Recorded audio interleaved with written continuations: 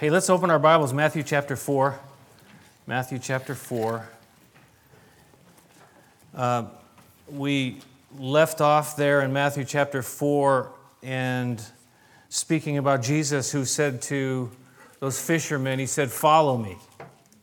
And really the idea is that we're lost. We are lost. We don't know the way. We need to find the way. We can't find the way on our own. We need Jesus Christ. And so Jesus said, "Follow me that I know the way. I'll help you. I'll show you. I'll lead you. I will guide you." And I just know that He is so faithful to do that through this life, but not just through this life, but to the other side when we get home. Because our citizenship, our home is in heaven, and we need to follow Him and follow His example, follow His word, follow His voice, listen for His voice until we get home, until we get all the way home. Until then, we got to hold on. He's holding on to us. We got to hold on to Him too. We need to persevere. He called these 4 fishermen, though, and they're all so different. Each one had very different personalities. Even though they were all fishermen, they were all different, and God used them in all different ways and different times of their lives. Their paths, went down different directions. And each of us are so different as well, but we're all called to follow Him, no matter who you are, no matter where you're from, no matter what your personality is like. He's called us to follow Him and put aside our excuses and get on with it. Now, chapter 4, I want to finish chapter 4 today, and I realize I'm not going very fast. I don't think I'll always move this slow, but I'm not going to make any promises because, things happen. And we're about to start the next 3 chapters.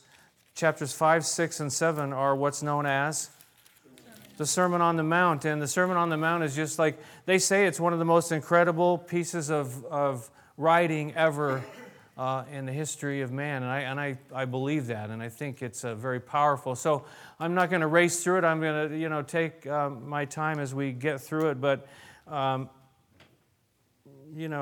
that, maybe we'll speed up a little bit. So today we'll do 3 verses. Look at verse 23 through verses 25. It says there, Jesus went throughout Galilee, teaching in their synagogues, preaching the good news of the kingdom, and healing every disease and sickness among the people. News about Him spread all over Syria, and people brought to Him all who were ill with various diseases, those suffering severe pain, the demon-possessed, those having seizures, the paralyzed, and He healed them. And large crowds from Galilee, the Decapolis, Jerusalem, Judea, and the region across the Jordan followed Him. Jesus went throughout Galilee, and He had this threefold, what I want to call the threefold ministry of Jesus. Did you catch that there? The threefold ministry of Jesus. Did you see, what is it? Do you see them there, those 3 things? What are they? Teaching, preaching, and healing. Those 3 things, we see Jesus doing that. And again, we're called, this is right on the heels of Him telling His disciples, "Follow me." And then He goes out and He's going to all these places and He's teaching them. And He's preaching and He's healing. The threefold ministry of Jesus. And when I've been looking at these verses and thinking about this, all 3 of these are very, very, very important. And we really need all 3. We need the balance of all 3. What happens when we get into trouble? When one thing gets out of balance and that's all you ever do. That's all you ever do is teach. And then we become so, kind of full of all this head knowledge, and our heads are like way bigger than our bodies, and we're kind of like struggling to keep, our balance. Or, all we ever do is preach, and we're going to talk about some of the differences. But I could run up and down here and do that preaching thing. We have maybe some misconceptions of what preaching is, but, can all be emotion. And maybe you've been to a place where that's all it is preaching to get you stirred up and emotion stirred up. But if that's all you have, there's no foundation, there's no balance. Or maybe, just healing. That's all we want. That's all we pray about. That's all we look for. That's all we, are interested in is healing, for God to heal. I've seen people, get so out of balance. All they want to see is that. That's all they're looking for. But I want to say to you today that we need a balance of all three. All three are important. So we're going to look at all three of those. Jesus went throughout Galilee, and it wasn't a very big area, was it? We talked about how big it was. Anybody remember? The size of Galilee is about the size of what?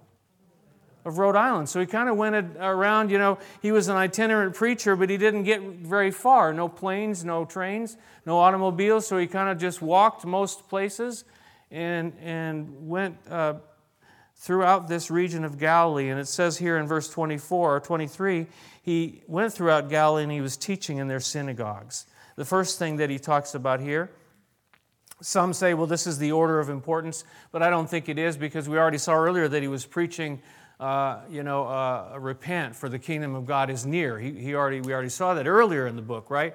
So, I don't know there's any, order of that, but the first thing that's mentioned here is teaching, right? It says he went teaching, and the first thing he would do, he would go to the synagogue. Paul the apostle did the same kind of thing, and he would teach there. And the synagogue was this place where the Jews could go and they would study the Scripture. And they could gather together there. And there was a synagogue located in every town, every area. It was different than the temple. It wasn't the temple. The temple was, the temple. And the synagogues, though, kind of came about after the exile and maybe began during the exile when they were thrust out of the land and they needed to have a place to get together and study and learn. And so Jesus went there and he would teach in the synagogue, and you know what it says in different places. It says the people were amazed at what? At his teaching. Because he taught them as one who had authority, not as the teachers of the law. There were lots of other teachers. There were lots of teaching, a lot of teaching going on. But when Jesus started teaching, there was something different. There was something about what he was saying. Now, this idea about teaching, though, I looked up different words that had to do with teaching, and in the Scripture there was like 271 occurrences of like teaching, taught, that kind of thing. Almost 300 occurrences of this idea of teaching. That kind of makes it what? Kind of important, I think. Tony said, we're in Sunday school this morning, and maybe that is kind of true. We're here and we study, but, this idea of teaching, let's look at that by itself for a minute. It's this idea of instruction, where you're learning. And there are words like doctrine. And really the word doctrine simply means what? A teaching, a lesson or a teaching, a doctrine. But teaching has this idea of explanation. And, the disciples who were following after Jesus, they needed to be taught. We all need to be taught. If we're going to be followers of Jesus, we need to be taught what that means, right? We need someone to explain to us, what does the Bible say? What does it mean? And how do we apply it to our lives? Again, we're going to get to the other two, but teaching is very, very important. We need to have this foundational teaching. We need to build on something that's strong.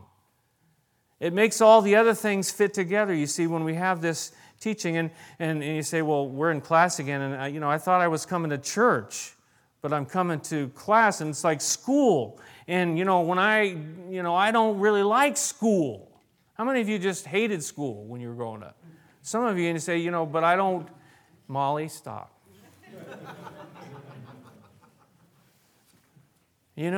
School.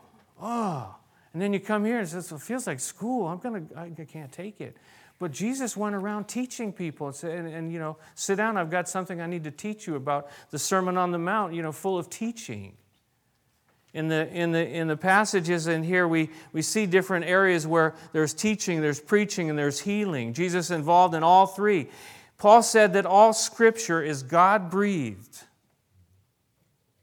or inspired by God. All Scripture, this book, is inspired by God, is God-breathed. And the first thing he says it is useful for is teaching. And then he goes on to say, though he doesn't stop there, he says, for rebuking, for correcting and training in righteousness, so the man of God may be thoroughly equipped for every good work. This word, he says, is useful for teaching. Now, it's important. Teaching is important, but it's also important what we get taught, right? And so what we do is we want to teach what the Bible says. Not what man says, not what, some philosopher says, not what, some rock star says. Though, our world is, we're all looking towards so many other areas, but what does the Bible say? And so we teach the Bible the best that we can, and we teach the Bible. We go through a book, verse by verse, chapter by chapter, to see what the Bible says. Because we need to be taught. School isn't over. And you've heard this kind of saying too, that, once we stop learning, I mean to say, what happens? We stop growing. We stop, we're just like dead in our tracks. So we're in school and we're trying to build foundation. Paul talks about in Ephesians, he says, they had, different kinds of ministries, but he says there that the idea was that we would no longer be infants, tossed back and forth by the waves and blown here and there by every wind of teaching and by the cunning and craftiness of men in their deceitful scheming. He says the idea is that we get taught so that we know. And when these weird teachings come, we're going to have a strong foundation what the truth is, so that when some weird thing comes along, we're going to go, red lights are going to come on. We're going to go, that's not what the Bible says. That's not what the Scripture says. That's not what I've been taught out of the Bible. We need to grow up. He talks later about, not just living on milk, but having solid food and learning and growing. And that takes what? It takes time. You can't learn it all on one Sunday, can you? Some of you can. Some, are brighter than others. I know for me it just takes years and years and years. I think I'm just starting to understand some things. I'm just starting. I feel like I'm a very late bloomer. Not bloomers, bloomer. I'm a very late bloomer. I'm just starting to understand a few things now. And I'm, like I told you last week, I'm still pretty young, but I'm just starting to get it. The teaching of God's Word is starting to, make sense. Some of it that I didn't understand before. Because God He's teaching us. And I remember when I was a young believer and there were so many things I didn't understand, but the Lord, I remember it was just like the Lord was that what I needed to learn right then, He was helping me to understand. But I didn't have to understand it all. And I never will understand it all. None of us will. This book is infinite. The truth of God is infinite. We're not going to understand it all. But we need to be learning and growing and growing up. And God has He has a course for us. So, teaching. Jesus went out teaching. 271 occurrences in the Scripture. Teaching, instruction, learning, doctrine, explanation. Very, very important. Very, very crucial. The second thing it says here, it says He went preaching the good news of the kingdom. He went preaching the good news of the kingdom and say, well, isn't preaching and teaching the same thing? Aren't they the same? Well, actually, these words are different words, so they do have, different meanings. Do they go together? I think what we see over and over is they kind of go together and they flow together many times. And we're going to look at some verses where we see them both happening. But I think this preaching, the teaching, again, is this more, instruction, explanation. Preaching is more of an explanation, proclamation. And the idea is like the town crier, a herald, who stands out on the street like, heralding the latest news, the town crier of what's going on. But preaching is really heralding and announcing the Lord Jesus Christ, the good news of the kingdom. This is the first place they use that word good news or gospel in the New Testament. it's this call. It's this challenge. I think in preaching there's this challenge, this call to commitment that's kind of like, what are you going to do? Jesus Christ came. What are you going to do about it? It's kind of like, you can say it's kind of in your face, but there's something about this challenge about it, this call to commitment. There's some kind of a fire in it. That's why I think we need both. We can't just have this, very quiet teaching. And some guys are like that. They just teach very quietly. And I think I was more like that for a long time and starting to freak out a little bit. But we need some kind of challenge, don't we? We need to take some of that teaching. We need to take some of the proclamation of who Jesus is and do something about it. They were preaching, he says, Jesus was preaching the good news of the kingdom. There's something good about this, something that we need to let people know about. I looked that up, the number of those occurrences. And again, I'm not going to make a big deal about this. 271 for teaching, 122 for preaching. Seems like, we need preaching, but maybe they needed a little bit more of the teaching to build a foundation to preach upon, right? We need preaching, but not all the time. I'm not going to, get up here and slam you every single Sunday. Finally, you go, he won't stop. I got to go. We need both. We need to be taught, but we need to be challenged too and called to be committed and called to get, to get moving. But if somebody's like hammering you every single second, man, you get kind of like burned out on that, don't you? Let's look at a few verses because this is kind of important. Acts chapter 17. Acts chapter 17. Acts chapter 17, and then we're going to look at Romans chapter 10. Acts chapter 17 and verse 18. Paul was in Athens, and he was preaching there, and it says the group of Epicurean and Stoic philosophers, they began to dispute with him, and some of them asked, "What is this babbler trying to say?" And others remarked, "He seems to be advocating foreign gods." And they said this because Paul was preaching the good news about Jesus and the resurrection. He got up, it says, and he stood up in the meeting of the Areopagus in verse 22. He preached. He was telling people there's something you need to hear about, you need to know about. Sad to say, though, he didn't get a very big response there in Athens.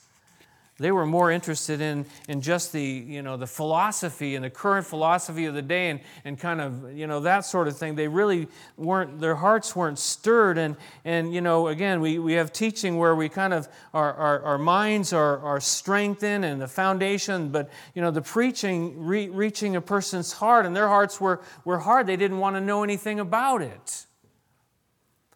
But he was preaching the good news about Jesus and the resurrection. Then look at Romans chapter 10, next book to the right, Romans chapter 10 and verse 13. What does it say there? Romans chapter 10, verse 13 says, "For everyone who calls on the name of the Lord will be saved." Very, very important. But look at verse 14 and 15. It says, "How then can they call on the one they have not believed in? And how can they believe in the one of whom they have not heard? And how can they hear without someone preaching to them? And how can they preach unless they are sent? As it is written, how beautiful are the feet of those who bring good news." He says there needs to be the message. The message needs to get out. It's okay, we need to be taught, but we also need to be challenged that Jesus Christ came into the world. The Son of God came into the world, and He came to die for the sin of mankind. And this is good news because if He didn't die for us, we were going to die for our own sin. And Jesus Christ, He came. And so how did you become a believer without somebody explaining or proclaiming that message to you? That Jesus Christ came to the world. God so loved the world, He gave His only begotten Son. that whoever would believe in him wouldn't perish but have everlasting life. Somebody brought the word, the message, to you and to me. How beautiful are the feet of those who bring good news. Preaching, proclaiming, being that town crier, the herald. We'll say, well, I'm not a Billy Graham, you might say. And none of us are Billy Graham. Billy Graham is Billy Graham. But who are you? And what's God called you to do? And what kind of gifting has He given to you? But even Timothy, who was kind of a shy, from the best we can determine, kind of shy. He was fearful in some ways. But even Timothy, Paul said to Timothy, do the work of an evangelist. He was called to be a pastor teacher, but he said, you still need to do the work of an evangelist. Even though it isn't comfortable to you, you still need to be one who proclaims that Jesus is the way, the truth, and the life. We say, well, I'm not an evangelist, but God still wants to use you and me to let somebody know. I heard about the gospel of Jesus Christ from a friend. He didn't stand up on a box and start shouting at me, but he proclaimed that there's an answer, and it's found in this guy named Jesus. And you need to find out about it. You need to hear more about this. And he invited me to church. Teaching, preaching, and healing. So often, though, I find, I want you to turn with me to Colossians. Let's look at Colossians chapter 1. That's ahead about 5 or 6 books or so. Colossians chapter 1, verse 27. And I want, when you're just reading your own Bibles, you're going to see these words over and over, the teaching and preaching and proclamation. Look at it in verse 27. It says there, to them God is, verse 27. To them God has chosen to make known among the Gentiles the glorious riches of this mystery, which is Christ in you, the hope of glory. It says, we proclaim Him. Admonishing and what? And teaching everyone with all wisdom, so that we may present everyone perfect in Christ. You see, both there, he says we proclaim Him, but we also teach. We admonish. Admonish means like to stir you up, like you need to do something here. When you and I get admonished, we don't always like it. But he says we proclaim Him, we admonish, but we also teach. We don't just slam people, we don't just push people, but we give them a reason, a foundation, a reason for the hope that's within them. Turn with me to 1 Timothy. 1 Timothy chapter 4. 1 Timothy chapter 4. That's ahead another 3 books or so. Timothy, Titus. 1 Timothy chapter 4 and verse 2. 1 Timothy chapter 4, verse 13. I will get it eventually. Until I come, he says, devote yourself to the public reading of Scripture, to preaching and to teaching. Both, you see, found in the Word of God. Both there. Look at chapter 5, verse 17. The elders who direct the affairs of the church well are worthy of double honor, especially those whose work is preaching and teaching. Preaching and teaching. Look at 2 Timothy chapter 4. 2 Timothy chapter 4.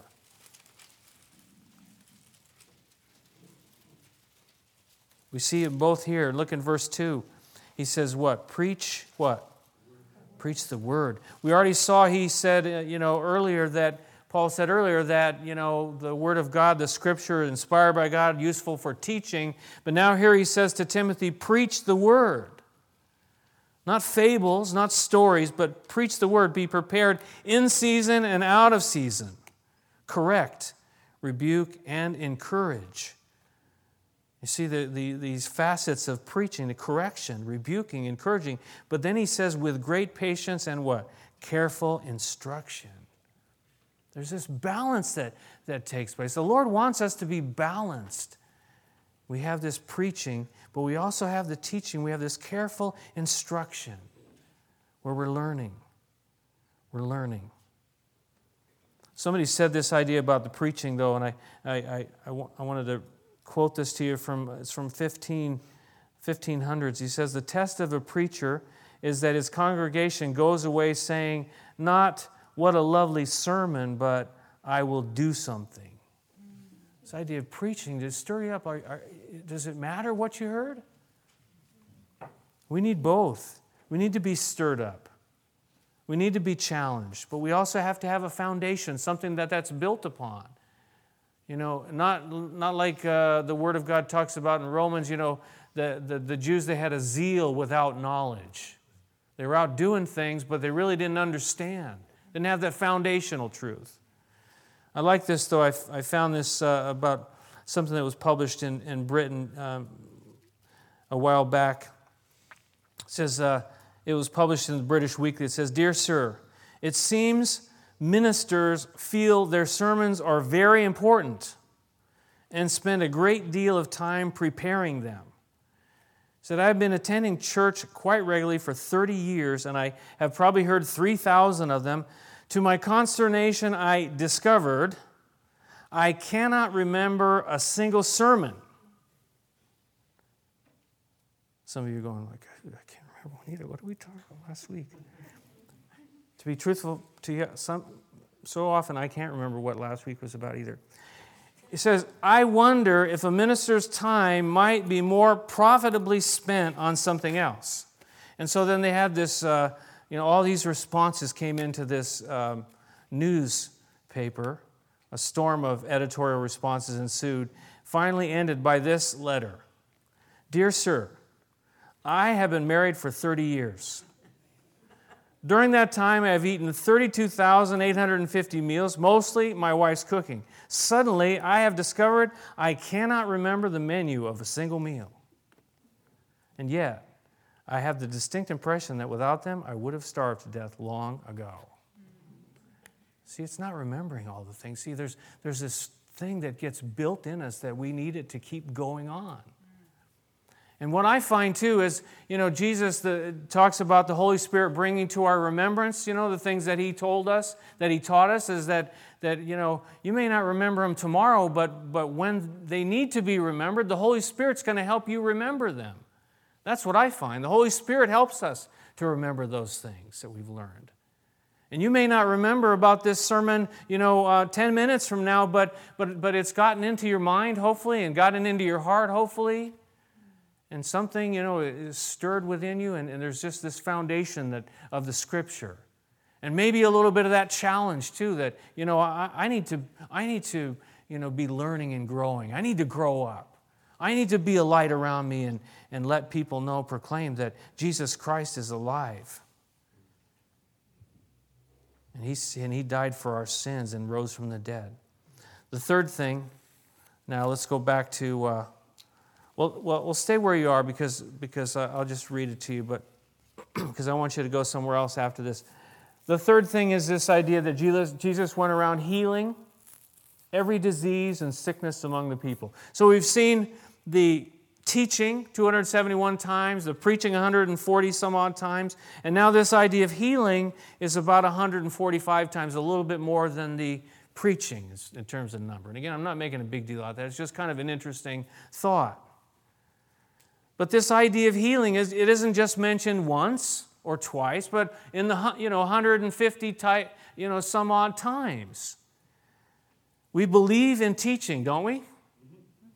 We believe in preaching, right? Well, what about healing? Yes, the truth of this is that Jesus' healing authenticated His message. It built a foundation. It authenticated His message, who He was. It backed it up that He really was the Son of God. But yet, Jesus went and did all three. And yet, even after Jesus ascended into heaven, there was still healing. Even in the Old Testament, before Jesus, there are prayers in the Psalms for people to ask God to be healed. And I believe that Jesus did all three and that Jesus is alive today. And the truth is we need healing. We need the healing of Jesus Christ. You say, oh no, here we go. We're going to start doing all kinds of weird things. This isn't anything weird than we pray for people to be healed all the time, do we not? So are we just hypocrites? We're going to pray for people to be healed, but we don't really believe that it could ever happen? Well, then why should we pray for them to be healed? Just stop praying that prayer if you don't think that He's going to do anything. It's a waste of time. But the truth is that this world is messed up. This world is broken. D.A. Carson said that sickness and pain is directly or indirectly from living in a fallen world. We live in a fallen, broken world, and you know what? We need healing. We need this wholeness that comes. 145 times. Here we see, it said Jesus, He went around healing. And healing of all different kinds, body, soul, and spirit. We are sick. We are sick. Not only are we lost, but once even we get found, we're still sick. We have illness of all type, and especially spiritual illness. But it says that he healed those that were ill with various diseases. And how many diseases are there on the planet? Those that were suffering severe pain, He touched them. Those that were demon-possessed, He touched and set them free. Those that were having seizures, those that were paralyzed, it says He healed them. All these different needs that people had. You say, well, does He still heal today? Yes, He does. I believe He does. Does He heal everybody? No, I don't think He does. But should we pray? So I want you to turn with me to James chapter 5. And that's just after the book of Hebrews, just ahead a little bit. James, just before Peter, James chapter 5. And you say, well, that's the verse that all the charismatic and Pentecostal churches use. Well, it's in the Bible, isn't it? It's true, isn't it? Look at verse 14. James chapter 5, verse 14. Is any one of you sick?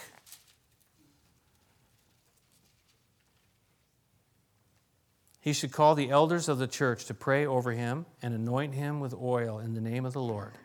And the prayer offered in faith will make the sick person well. The Lord will raise him up. If he has sinned, he will be forgiven.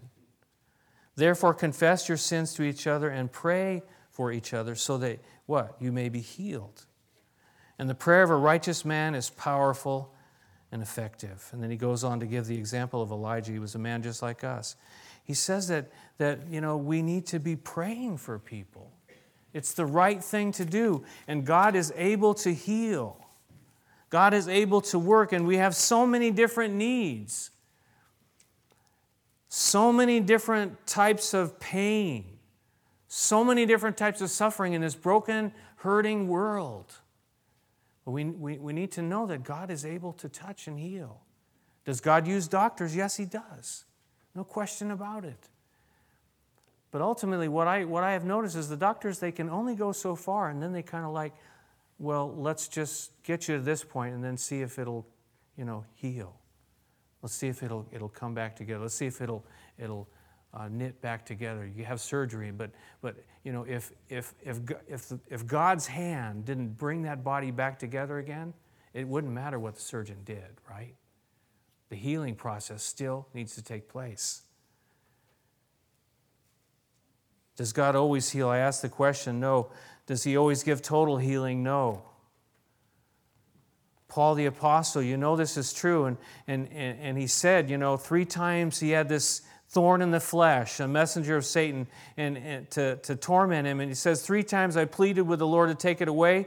But what did God say? He said, my grace is sufficient for you, for my power is made perfect in weakness. Even Paul the Apostle was not healed of this problem that he had, whatever it was. So do we just not pray anymore? I heard a story this week. I was with some at a conference this week, and one of our brother pastors from Calvary Chapel in Cape Cod is very, very ill. He has leukemia, and he's very, very ill, and he's been in the hospital for 6 months now. And but he had a procedure done about a week and a half ago. And while it was a dangerous procedure, and they had to go into his esophagus, but while they were in there, they perforated, they made a hole in his esophagus, and he started bleeding profusely. But right after I heard this story, and the people at his church in Cape Cod, they gathered together and they had a prayer meeting. And I was told this, and I believe it is the way it happened. As they were praying, when they got together and prayed, that crisis passed. The bleeding stopped. You hear about stories about people being healed in different parts of the world, and for some reason we kind of like, I don't know what it is, but you hear about, like in India, you hear these stories, Gospel for Asia missionaries who we pray for and support. God uses them at different times. I don't believe every person they touch gets healed. But God is able to heal in His own sovereign prerogative. But this friend of ours, Tony, he brought him through this very serious crisis, but yet he's still struggling. He's still, struggling to beat this thing and to be able to go back to his home. The psalmist said, I referred to this, he says, O Lord my God, I called to you for help, and you healed me. Jesus says, by His wounds we are healed. Yeah, there's all different kinds of healing. There's healing of the mind. There's healing of the spirit. There's healing of our bodies. And you know what? He can do those things here and now, today. Ultimately, but we need to bring Him. Just like those 4 men who brought that paralyzed man. It says that they couldn't get to Jesus. What? Because of the crowd that was in the house. So what did they do? They went up on the roof and they busted open the roof. Because they believed that they needed to bring him to Jesus. They need to go to Jesus for the help they need. I believe with all my heart that God has healed me in lots of different ways. Maybe not physically. I don't know that I've had any serious issues that I've ever needed that kind of healing from. Well, maybe I had a headache one time and He healed me from it. I don't know. Or maybe it was the Tylenol. But I know without a shadow of a doubt that God has done healing within me, and God has done healing up in here. And some of you say, well, there's still a ways to go, but yeah, that's all right. It's a process, and He's working, and He's healing me from lots of different things that, just life. And I believe He wants to heal. Someone said this, suppose our bodies never healed. Suppose we carried with us all through life the scrapes and cuts and bruises of childhood and everyday accidents. There are people who never heal emotionally. They carry with them through life the emotional bruises that could be healed. Worse, there are others who experience no spiritual healing of the inner person, though it is readily available through the great physician, our Lord Jesus Christ. It's available for us, for you, and for me today. This survey I read about, this is interesting, in 1996 they did a survey of American Academy of Family Physicians. It said, percentage of the family doctors who are convinced that religious belief can heal, 99%. They believe that, God could do something. I think for a doctor, maybe that, they can see, they understand they can only go so far. They're just practicing. God doesn't need to practice. He knows how to do it. Percentage of doctors who believe the prayers of others can help a patient's recovery. And they're discovering that more and more, 75%, realizing that it helps when people go in and pray for people. Believe faith healers can make people well. That dives down to 38%. It's not faith healers. It's prayer, and it's God. Someone said this, the Sunday morning congregation is a hospital. I like that. It's a classroom, okay, but it's also a hospital. And you come here because you know that you're kind of messed up somehow and you need help, right? Now, you may not want to admit that. You come here, you're all looking good and, but the truth of the matter is, why are you here? Because you need something from God. You need a touch from God. You need to be healed. You need to learn. You need to grow. You need to grow up. You need the everything and anything that God has for you. Otherwise, why bother? You could go down to the beach. You could worship the waves or the sun. But you've taken time out of your life to come and actually go to a place we call church. In Israel, they call them the congregations. But keep in mind this too, that the ultimate healing is heaven. The ultimate healing is heaven. We're not going to get it all here. Lazarus, he got healed, right? Lazarus, he died. And he got that healing. He got raised from the dead. But you know what? He died again. The ultimate healing, we need to know this is heaven. But until we get there, we need to remember that the Lord Jesus wants to work in our lives in lots of different ways. Lots of different ways. Hosea the prophet said, "Come, let us return to the Lord. He has torn us to pieces, but He will heal us. He has injured us, but He will bind up our wounds." He will bind up our wounds. Some of it, He's using in our lives to get our attention, and then He will actually be the one that heals us. He'll bind up our wounds. John Wimber said, "My responsibility is to pray. God's responsibility is to heal. If He chooses not to do so, that's His responsibility." Why don't we look, and we'll close with this, Revelation chapter 21. Let's go to the end of the story. Revelation chapter 21.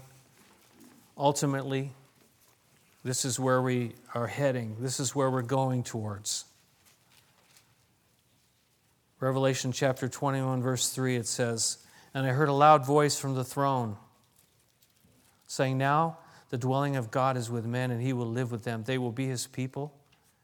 And God Himself will be with them and be their God. He will wipe away every tear from their eyes. There will be no more death, or mourning, or crying, or pain. For the old order of things has passed away. He who was seated on the throne said, I am making everything new.'" This is what we're looking forward to. The truth is, God could heal us right here and right now of one thing or another thing. But next month, something else might come up. But until we get to the other side, when it's all going to be healed, that's the ultimate healing. But in the meanwhile, Jesus, He went around, He was teaching, He was preaching, and He was healing people of their needs and the terrible things they were facing. Maybe you need healing today, and you want to come for prayer. I don't think we have any oil here right now, but there are people who will pray for you. People who care about you to pray for you. You don't even have to tell them what your problem is. I want you to know that, and we say this often, is that we believe that God hears our prayers and that we're here to pray for you every single Sunday. And some Sundays people come for prayer, some Sundays they don't, but we're always here. Why? Because we believe that God wants to do a work in us. And we're just smart enough to know that people have needs.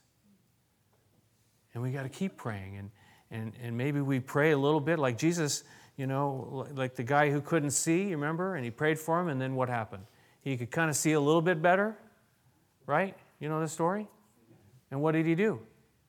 He kind of prayed for him again, in a sense, and he was able to see again. We keep praying. We pray, we keep praying. We study, we keep studying. The Word of God teaches us these things. Shall we pray together? Our gracious Heavenly Father, we come before you and we know that we're broken. We live in a broken world. We're hurting. We live in a hurting world. We're fallen. We live in a fallen world.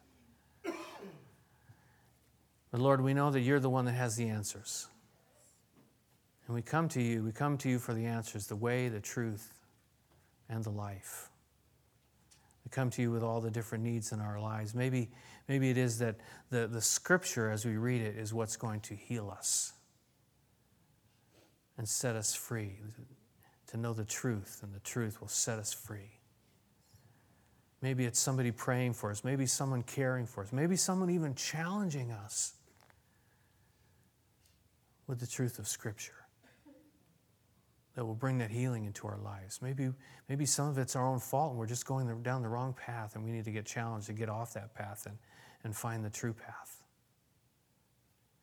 But maybe it's just this world we live in, and we're Lord, we're overburdened and we can't seem to get up under it, Lord.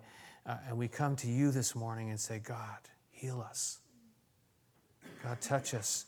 You know the needs that we have in our minds, in our spirits, in our bodies.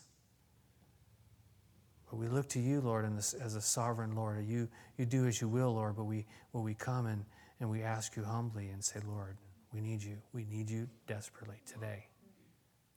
Touch us, Father.